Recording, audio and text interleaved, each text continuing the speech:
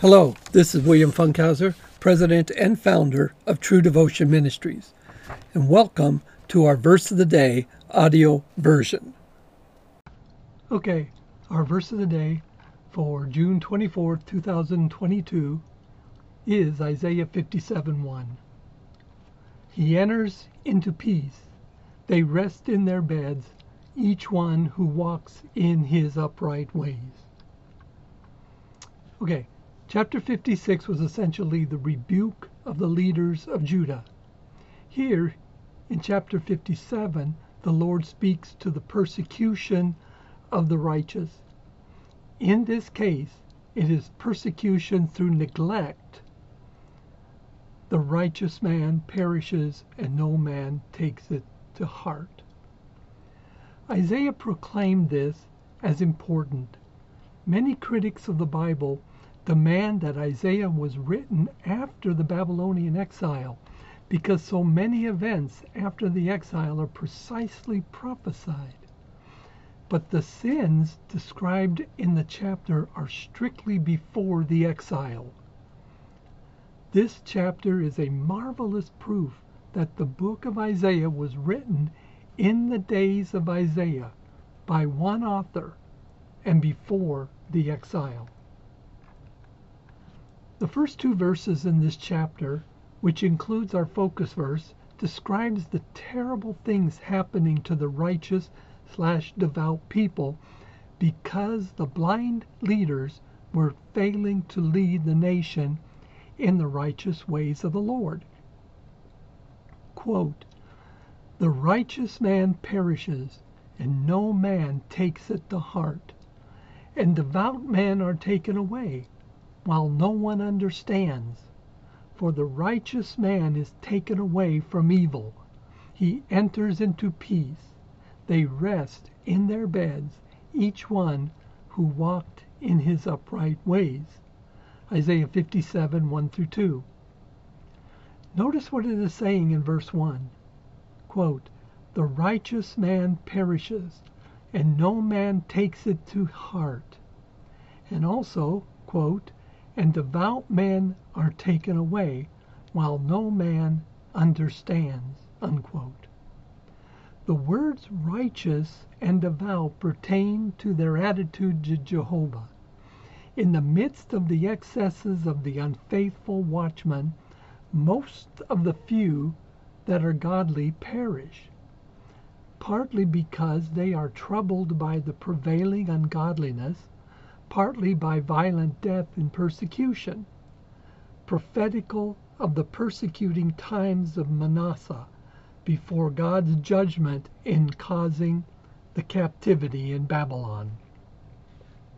Now, what were these excesses? Let's go back to the previous chapter. Quote, "All you beasts of the field, all you beasts in the forest, come to eat. His watchmen are blind. All of them know nothing. All of them are dumb dogs, unable to bark. Dreamers lying down, who love to slumber. And the dogs are greedy. They are not satisfied. And they are shepherds who have no understanding. They have all turned to their own way, each one to his unjust gain.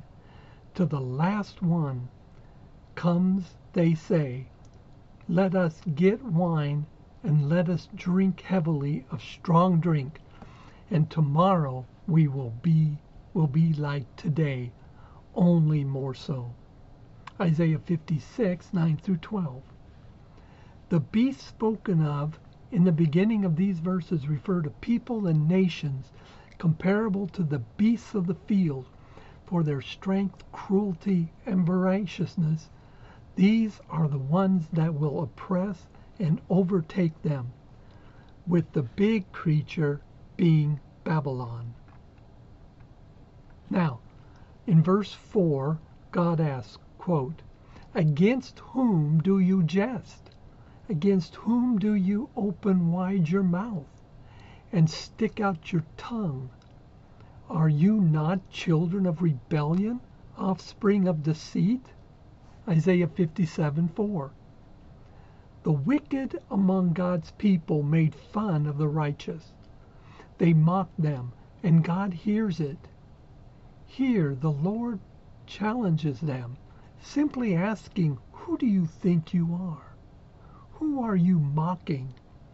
This speaks to a common sin of human nature, which is to see the sins of the problems of others while being blind to their own sin or problems.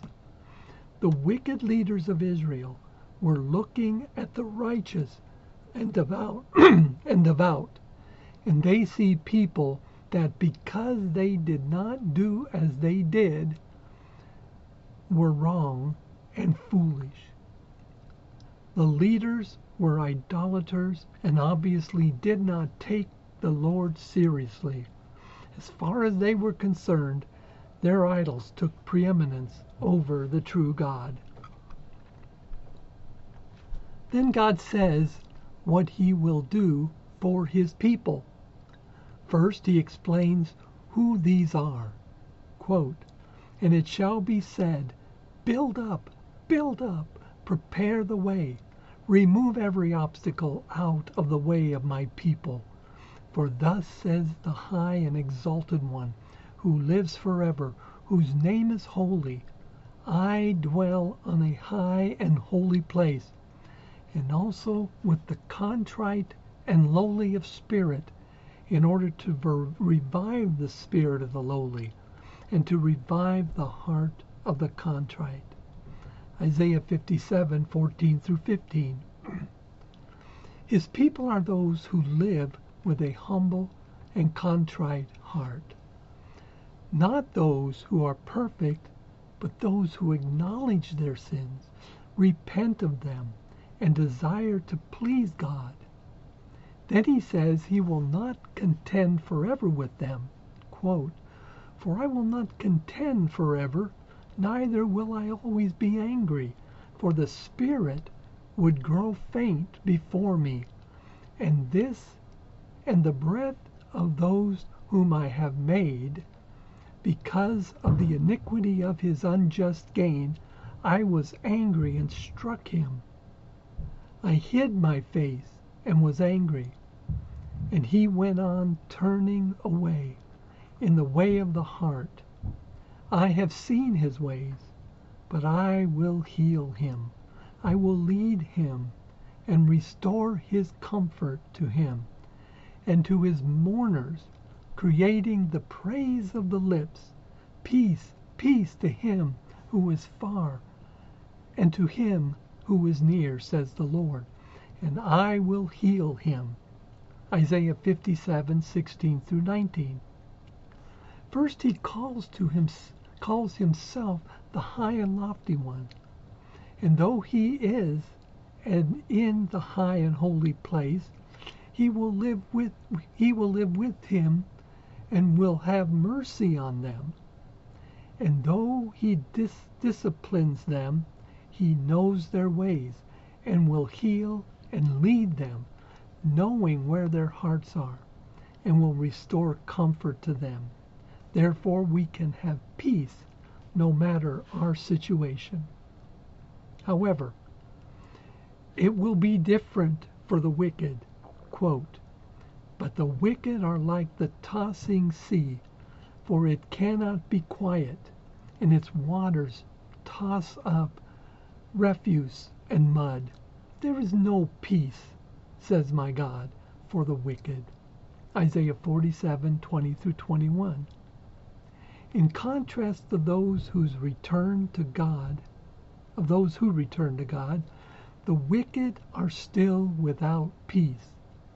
God's great mercy is held out to man, but it must be received. Their minds are restless, being constantly tempted and tormented with their own lusts and passions, and with the horror of their guilt and the dread of divine vengeance due unto them, and ready to come upon them. And he finishes the topic by stating, "There is no peace, says my God, for the wicked." What a horrible thought. which is why all should become Christians and live in humility with God. I hope you enjoyed our verse of the day and were blessed by God's Word. Visit us online at www.truedevotionmin.org to learn about what we are doing and to find additional resources to help you grow in the knowledge of the Scriptures and become stronger in your Christian walk.